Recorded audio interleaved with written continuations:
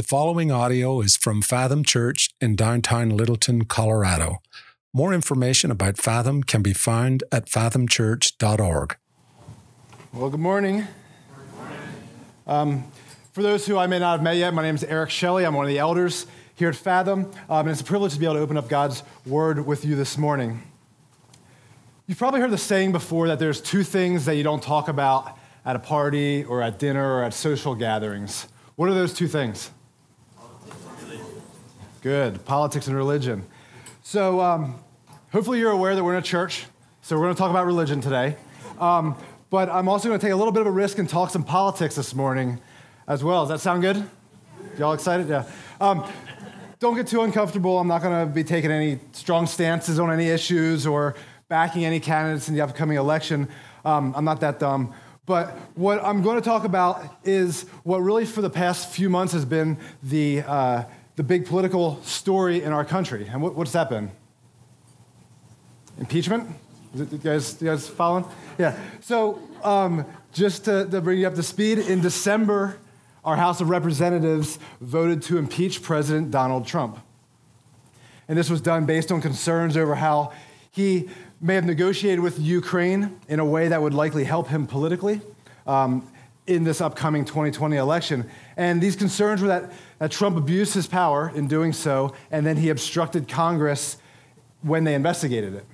And so I'm not going to get into the specifics of the allegations against him. I'm not going to give any of his defenses or the accusations. I'm not going to go there, but what I want to talk a little bit about is how the House of Representatives voted on this issue. And if you've been following this, you've seen that the vote to impeach Trump was almost entirely along party lines, almost entirely along Democrat or Republican lines. Every single Republican in the House of Representatives voted against impeachment. That is, they didn't think that what Trump did was an impeachable offense. Every single Democrat except for two voted for impeachment. And so now the Democrats have a majority in the House, and so by that majority, the House voted that they voted to impeach the president. And so the next phase of this process is that the case is being brought before the Senate, and they just voted to approve that this week. That's what's happening now. So in the Senate, if 2/3 of the Senate vote to impeach the president, then he's going to be removed from office. If less than 2/3 vote to impeach, then he'll remain in office. And most political experts expect the Senate, where Republicans have the majority, to vote along party lines just as the House did. And so the likely result is that the House is going to vote to impeach Trump, the Senate will vote to acquit, and not much is going to change. In this instance, Trump will continue as president. However, our government, the president, the House, the Senate, will all have spent several months being distracted from doing their real jobs and addressing some of the other issues in the country. They've been largely focused on this impeachment process. Now, the impeachment process was designed by our country's founders as really a check and balance on the president. It was intended to be a constitutional mechanism by which to ensure that a president doesn't abuse his power. But what we have going on in Congress today, unfortunately, isn't that at all. What we have going on in Congress today is really Congress voting based on which team they're on. You have Team Donkey or Team Elephant. You have Team Red State, Team Blue State, Team Democrat, Team Republican, Team Liberal, Team Conservative. The Democrats are largely critical of and against President Trump, and the Republicans are largely supportive of the president. This is called partisan politics. It's voting along the lines of what your party or what your team thinks. And this current impeachment process has been a party line vote. It doesn't appear to be the constitutional check that our founders had in mind when they wrote this into the Constitution, when they wrote the process of impeachment into the Constitution. Now, had even one or two or three Republicans been convinced to vote for impeachment, maybe this would have some more legs to it, but right now it just looks like a group of politicians being political. They're voting along party lines, they're choosing sides, they're choosing which team they're on. But there are political and historical consequences to this. And so regardless of the outcome, the impeachment of a U.S. president is a black eye for our government and for our country. And at the very least, this has been a major distraction for our representatives. There are likely other issues that could have been addressed and voted on during this time that weren't. This sort of distraction has likely delayed other things from getting done in our country. And so when our government picks teams and acts solely along party lines, the entire country suffers. And so I spent the introduction here of my sermon talking about politics and about the president's impeachment because something similar took place in the church at Corinth. It was serious enough that it prompted the Apostle Paul to address it in his letter to the Corinthian church. The Corinthian church wasn't getting along. They were choosing teams. They were acting along party lines, so to speak. And when the church or when Christians can't get along, the body of Christ suffers. And that's what we're going to talk about today. So at Fathom, we typically preach through a book of the Bible, verse by verse, chapter by chapter.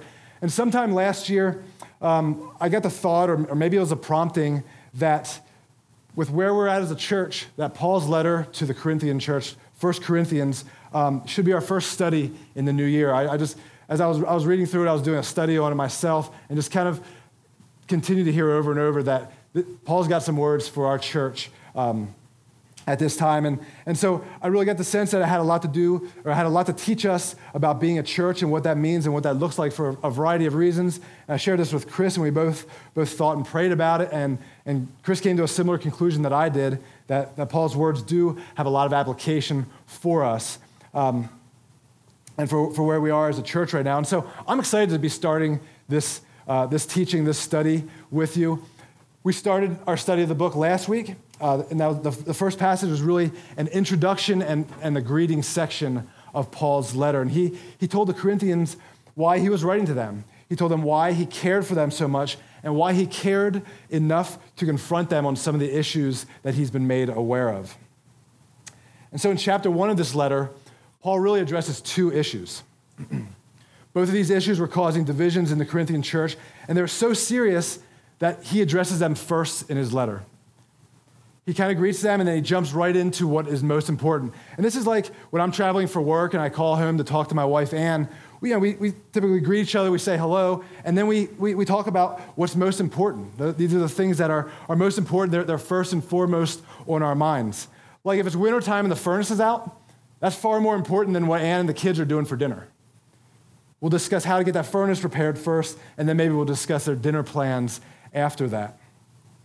And so the first issue that Paul discusses involves the church exalting human leaders, and then we're going to discuss that today. And the second issue is the church exalting human wisdom, and we'll discuss that next week. So let's turn in our passage today, if you're not already there. Please turn with me to 1 Corinthians 1. And we often say here at Fathom that we're not particular about what type of Bible you're using. It may be your own Bible. It might be a Bible app on your phone. It could be one of the hard-bound Bibles underneath your chair. We don't care like what type of Bible you're opening up, but we do care that you're opening up the text on your own and reading along with us. This provides accountability. Otherwise, I could just get up here and say really whatever I want and tell you that it's the Word of God. But if you have it here, it provides accountability to me. And I think you learn better when you're reading along for yourself. So if you're using the hardbound Bible, we're on page 952. Again, it's 1 Corinthians chapter 1, starting in verse 10. We read, "I appeal to you, brothers, by the name of our Lord Jesus Christ, that all of you agree, and that there be no divisions among you, but that you be united in the same mind and the same judgment. For it has been reported to me by Chloe's people that there is quarreling among you, my brothers." So the first two verses of this section, verses 10 and 11, they really give context to the rest of the passage and context to what Paul wants to teach and correct on, and that's namely the divisions in the church. And I'm actually going to start with verse 11 first, and then we'll go back to verse 10. Verse 11 simply states and simply gives us insight into how Paul became aware of this issue in the church. It says, "For it has been reported to me by Chloe's people that there is quarreling among you, my brothers." So Chloe's people told him about this issue, and we don't know much about Chloe or her people or who they were, why they told Paul, but I think there's a few things that we can observe about this.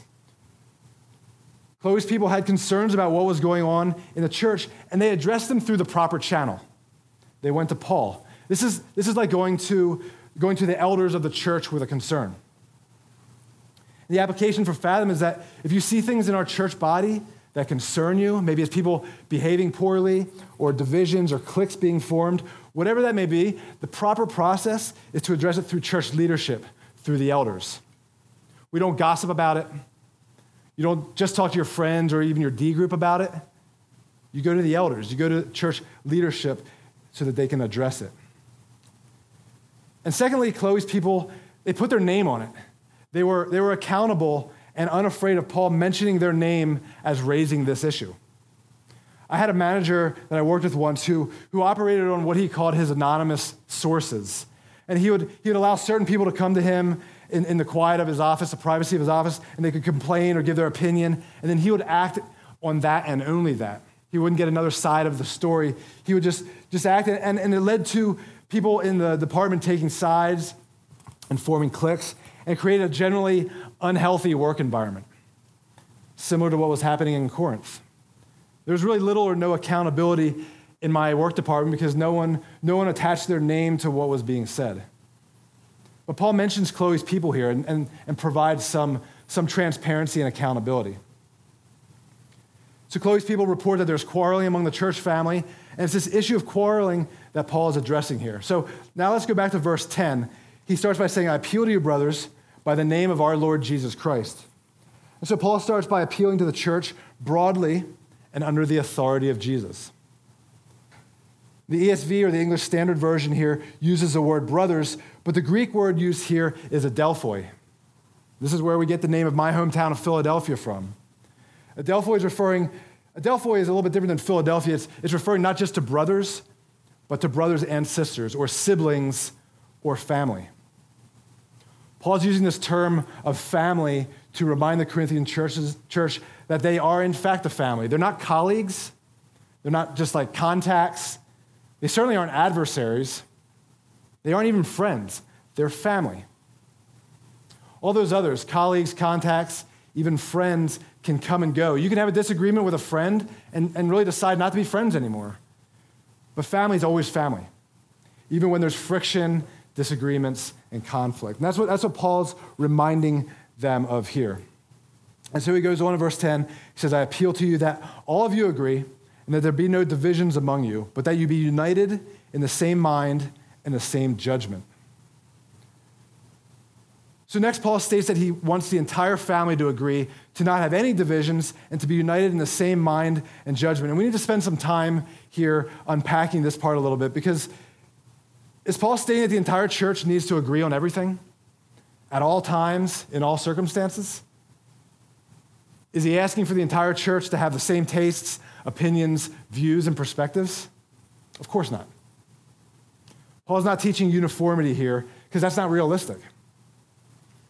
But he does say that we should all agree and be united in the same mind and judgment. So what exactly does that mean? I think it means that when it comes to the church, to the family, that harmony and unity should be the goal. The Greek word here for divisions is schismata, which means tears or cracks.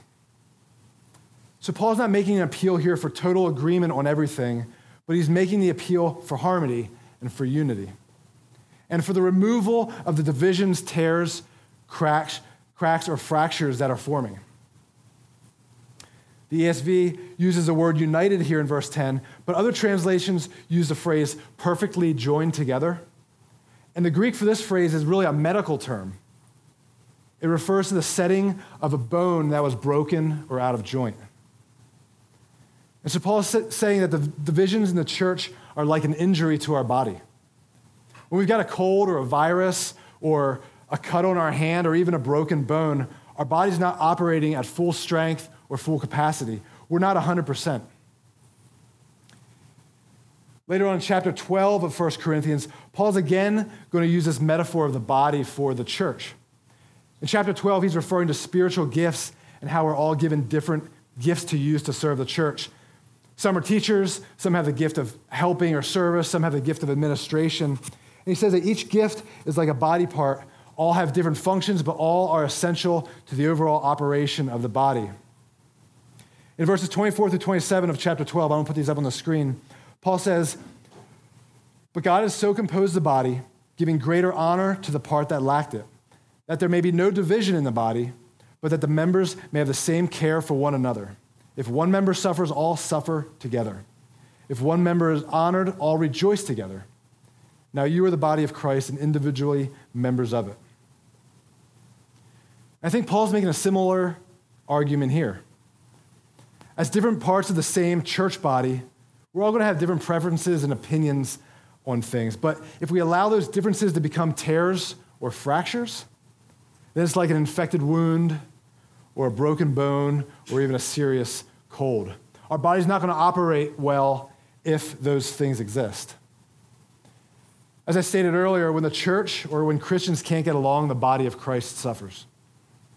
But if we're working together in Christ and looking and seeking the best direction for his body, his church, both the global church and Fathom Church, then the church can operate well. It can move the gospel forward. It can do so in a healthy manner that's attractive to others. And so that's the impact of the disagreements and divisions in the church. It's like having an infection or a broken bone. Let's move on here and talk. We're going to talk next specifically about what caused the division in the church at Corinth. If we move on to verse 12, we read, "What I mean is that each one of you says, I follow Paul, or I follow Apollos, or I follow Cephas, or I follow Christ. Is Christ divided? Was Paul crucified for you? Or were you baptized in the name of Paul?"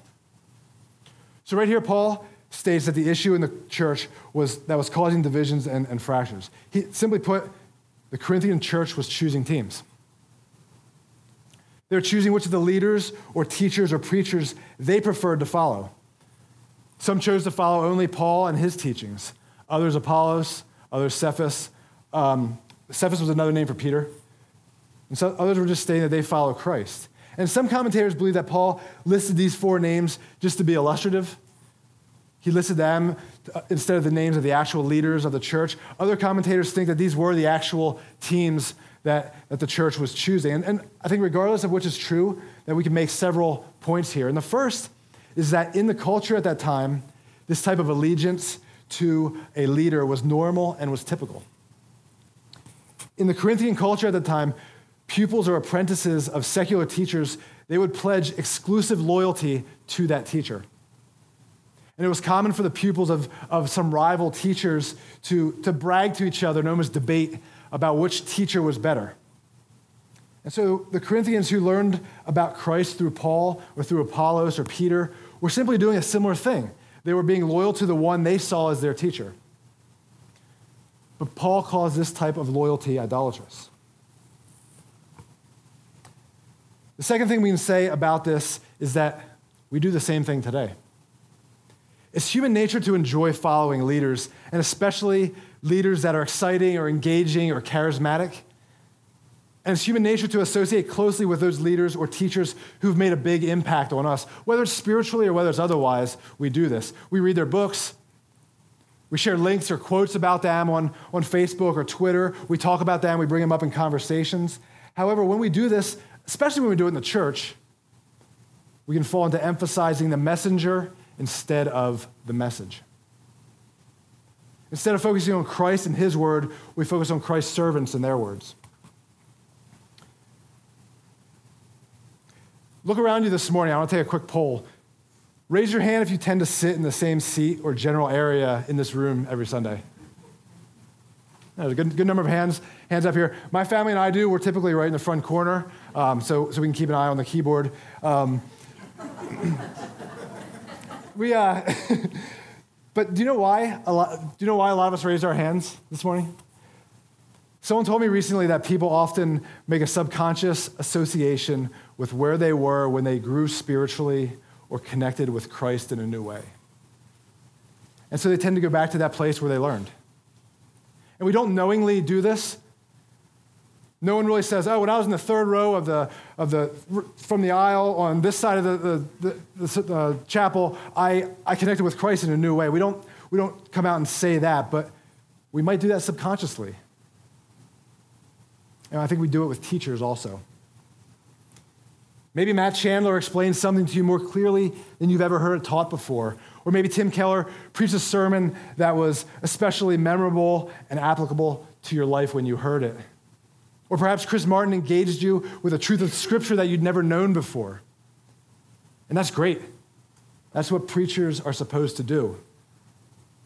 But we can be tempted to align ourselves with teachers over and above the scriptural truth that they're teaching. And we do this both knowingly and unknowingly. And when we do this, it's a form of idolatry. And that's what Paul is pointing out as being wrong here. In verse 13, Paul points the readers to Christ. He points out that it is Christ who we follow. Only Christ was crucified for the penalty of our sins. It's only Christ who triumphed over death so that we might have eternal life. No one's baptized in the name of the pastor doing the baptism. Instead, we're baptized in the name of Christ. Now, if you were baptized by Chris Martin out in the front parking lot, you were baptized in Jesus' name, not Chris's name or anyone else's name. Dead to sin, but alive in Christ. That's what we say when we baptize here at Fathom. It's the unity in Christ that makes the body of Christ, his church, healthy, effective, and attractive. As I said earlier, when the church or when Christians can't get along, the body of Christ suffers. But when they can get along, when they can unite together, when together they choose Christ instead of choosing teams, then the body and the church can do powerful things. Paul goes on to further make his point in verses 14 through 16. Here we read, I thank God that I baptized none of you except Crispus and Gaius, so that no one may say that you were baptized in my name. I did baptize also the household of Stephanas. Beyond that, I do not know whether I baptized anyone else. Now, if people learn from a teacher and then associate themselves closely to that teacher, how much more might they do so if it's someone who baptized them? And that's Paul's point here. Early on in his ministry, Paul baptized a few people, but as his ministry and as the churches he planted grew, it was the local leaders that did the baptizing. And this was true for Jesus also. Jesus didn't baptize people, but his disciples did. We read that in John 4. And Peter and some of the other early leaders in the church followed the same practice. This was done so that people would not boast about who baptized them or whose name they were baptized in, because all were baptized in the name of Jesus. That's the name that we boast in. And so in this section, Paul is directly addressing Team Paul. He's addressing those that are lifting him up and boasting in Paul. He's telling them that he's not the one they should be boasting in. They should boast in Christ. Let's move on to verse 17. For Christ did not send me to baptize, but to preach the gospel, and not with words of eloquent wisdom, lest the cross of Christ be emptied of its power. So verse 17 closes this section of Paul's letter, and at the same time, it kind of sets up the section that we'll study next week. But what I think is most important here is that this verse, it conveys Paul's mission. It conveys what Paul saw his role in the kingdom to be. Now, Paul wrote letters to the churches. Paul wrote a good portion of the New Testament.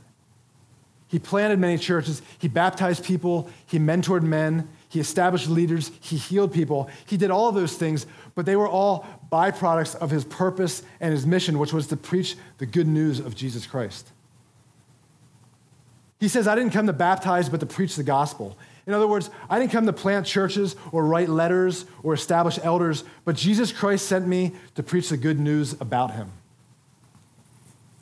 All those other things are important, but if the good news that God sent his son Jesus to die on the cross for the sins of man is not being shared, then all those other things are hollow. Let that be said of us, church. Let it be said that above all else, that Fathom Church is a church that shares and preaches the gospel of Christ.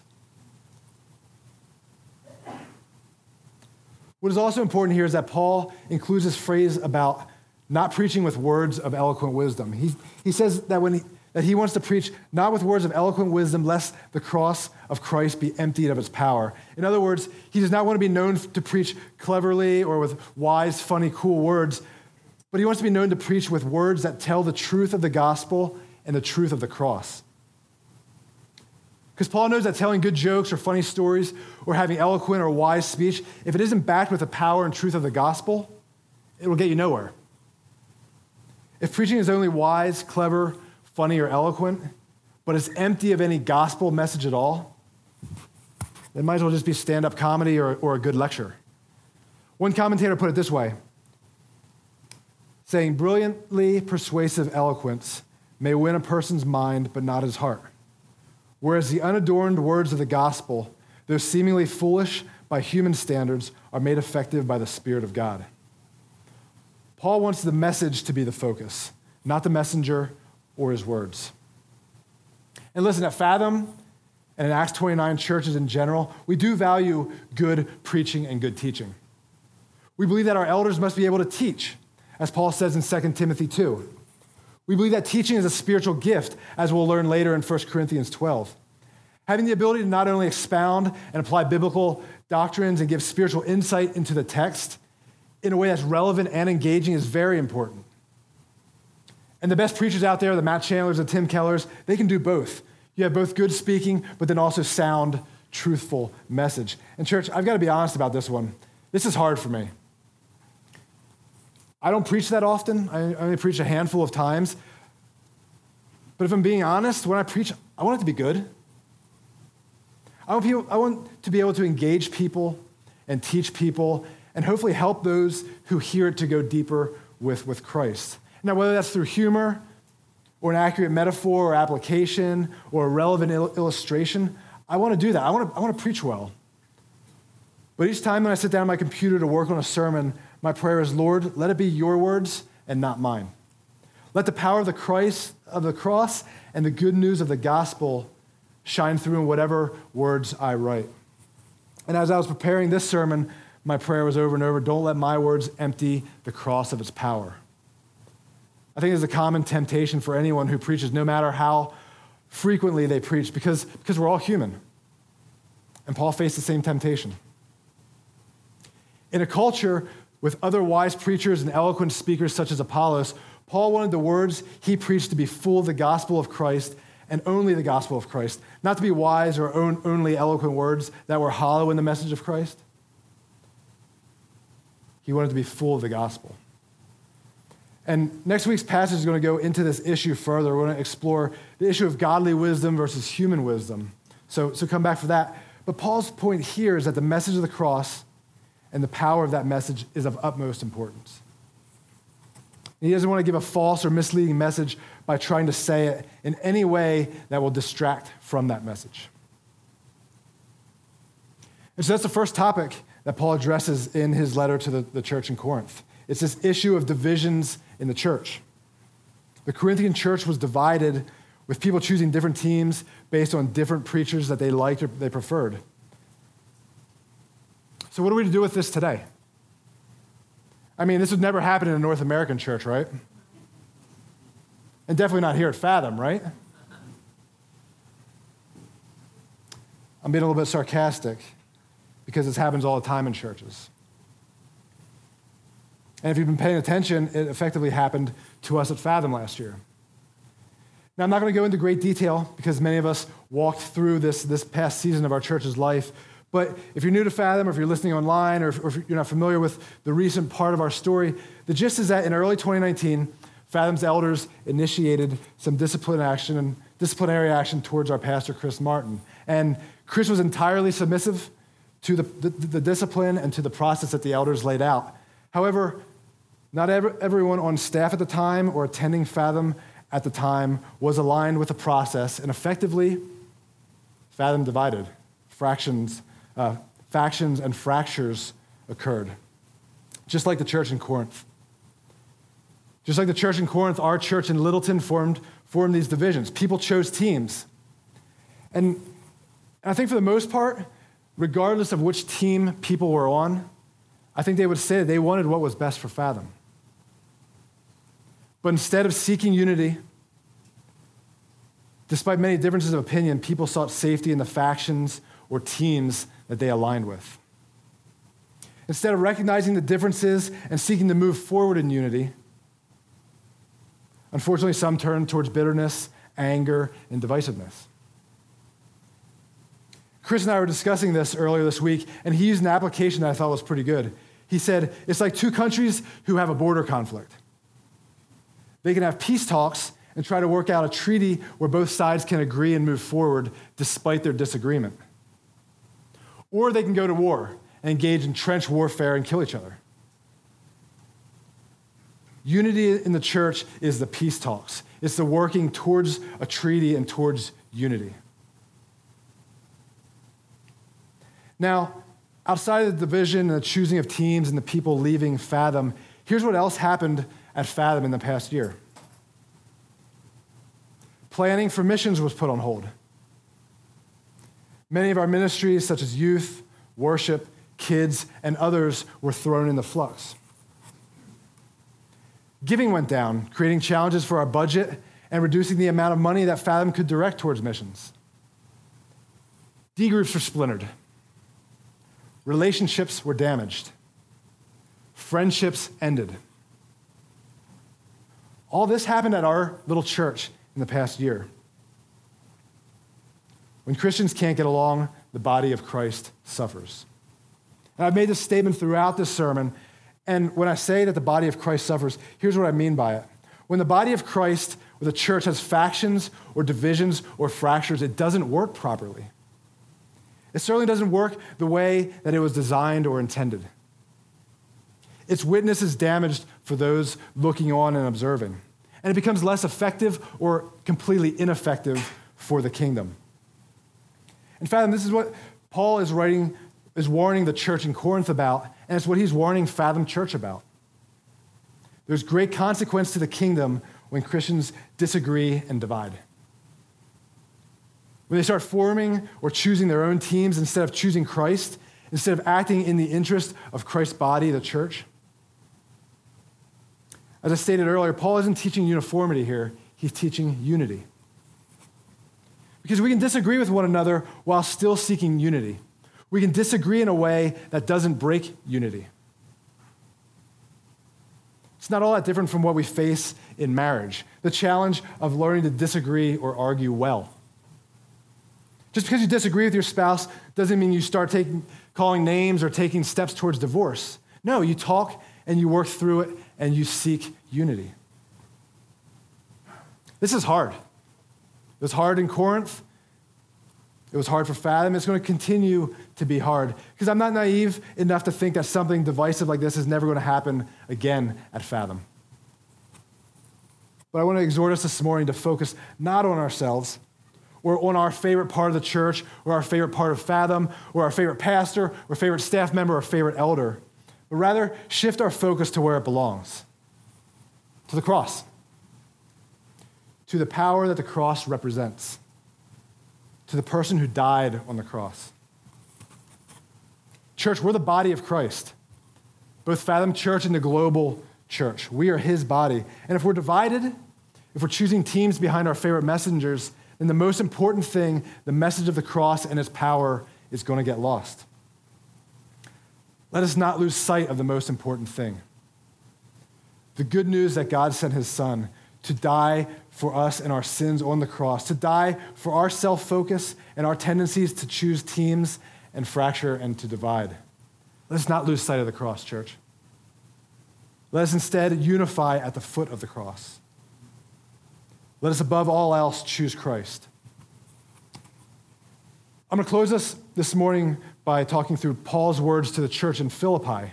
This was another church that also faced divisions. And Paul told them to choose Christ. He tells them to choose Jesus as their example and their focus. He says in Philippians 2, so if there's any encouragement in Christ, any comfort from love, any participation in the Spirit, any affection and sympathy, complete my joy by being of the same mind, having the same love, being in full accord and of one mind. Do nothing from selfish ambition or conceit, but in humility count others more significant than yourselves. Let each of you look not only to his own interests, but also to the interests of others. Have this mind among you, which is yours in Christ Jesus. Sound familiar? Passage in Philippians echoes what Paul said to the Corinthian church. He basically told the church of Philippi to be of the same mind, to have the same love, be in full accord and of one mind. Do nothing from selfish ambition or conceit.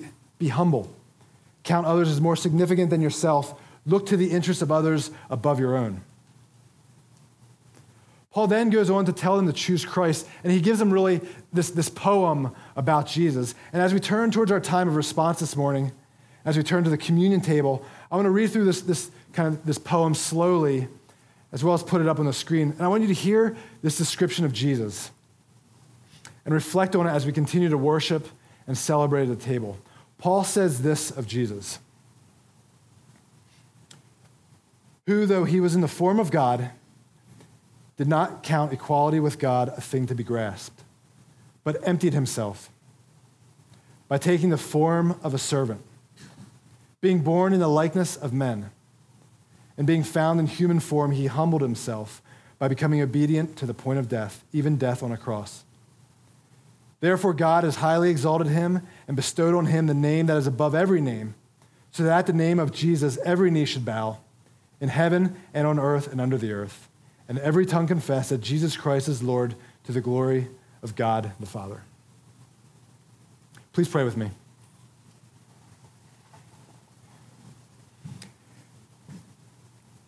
Dear Heavenly Father, I thank you this morning for the church. I thank you for your church body. And Father, I pray both for our church here, Fathom Church in Littleton, but I also pray for the global church. And Father, I pray for unity in this church. I pray that we, as members of the body of Christ, as the body of the church, would come to the church and would live in the church, not for selfish ambitions, that we would not choose teams and choose sides, but instead that we would choose to focus on Christ, that we would choose Christ's church. We would choose to put Christ's church and put others ahead of ourselves. God, in each day, in each of our lives, let us choose Jesus. Let us choose Christ, the one who put others before himself, who did not set himself apart from us, but instead he humbled himself in human form as a servant. He humbled himself as the one who came to die for the sins of each person in this room. And God, I pray that Fathom Church would be united behind Christ so that we can operate as a healthy church, a church that's loving to our neighbors and to our community, that's attractive to the world around us, in the way that we get along, in the way that we love each other, in the way that we love others, and most importantly, in the way that we love Jesus. We love you, Lord. We love your church. We love your Son, and it's in his name I pray. Amen.